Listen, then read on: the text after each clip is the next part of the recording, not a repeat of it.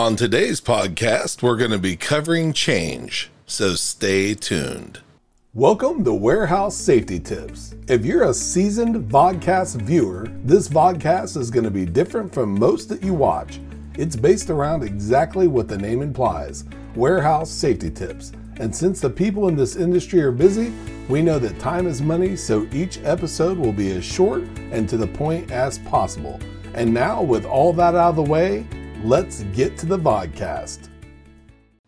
When preparing for the podcast today, I noticed that we were nearing the halfway mark of episodes for the year. It doesn't even seem possible. I had a client contact me a while back praising me for not having missed a single weekly episode. After our exchange, I found it cool as well. This episode is number 75. If we were given a milestone gift, it would be our diamond episode.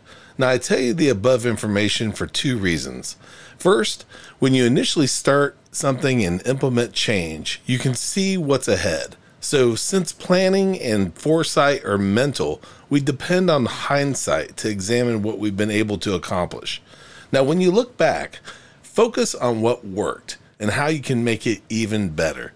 Note what didn't work and figure out what happened and what needs to be done to avoid it in the future.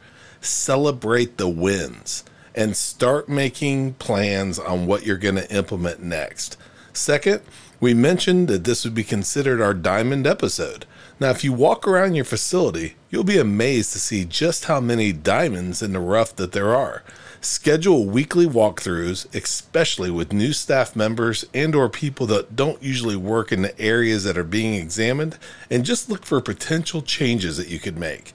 Before you know it, you'll be at week number 75 saying it doesn't even seem possible that we've been doing this for almost a year and a half. And doing so will make your facility hum like a finely tuned race car and more than likely increase organization, productivity, profit, and most importantly, safety. Before moving on, here's a word from one of our sponsors. If you've ever been to or worked in a warehouse, you know just how important safety is to both management and staff. It's almost impossible to go 10 steps without seeing safety tape, angles, signs, and or safety products. It's these items that show us how to be safe and avoid danger in the workplace.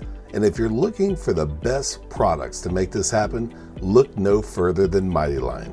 Mighty Line floor signs and floor markings offer the best industrial products out there. We're proud to have Mighty Line as the official floor sign and floor marking company for the Warehouse Safety Tips podcast and site. Go to mightylinetape.com/safety tips to request a sample pack of their incredible safety signs and floor markings. We hope you enjoyed this episode of Warehouse Safety Tips. If you visit warehousesafetytips.com, you'll find the show notes for this episode and access to all of our blog posts, previous podcasts, advertiser information, and much more. Thank you for listening to Warehouse Safety Tips and have a safe day.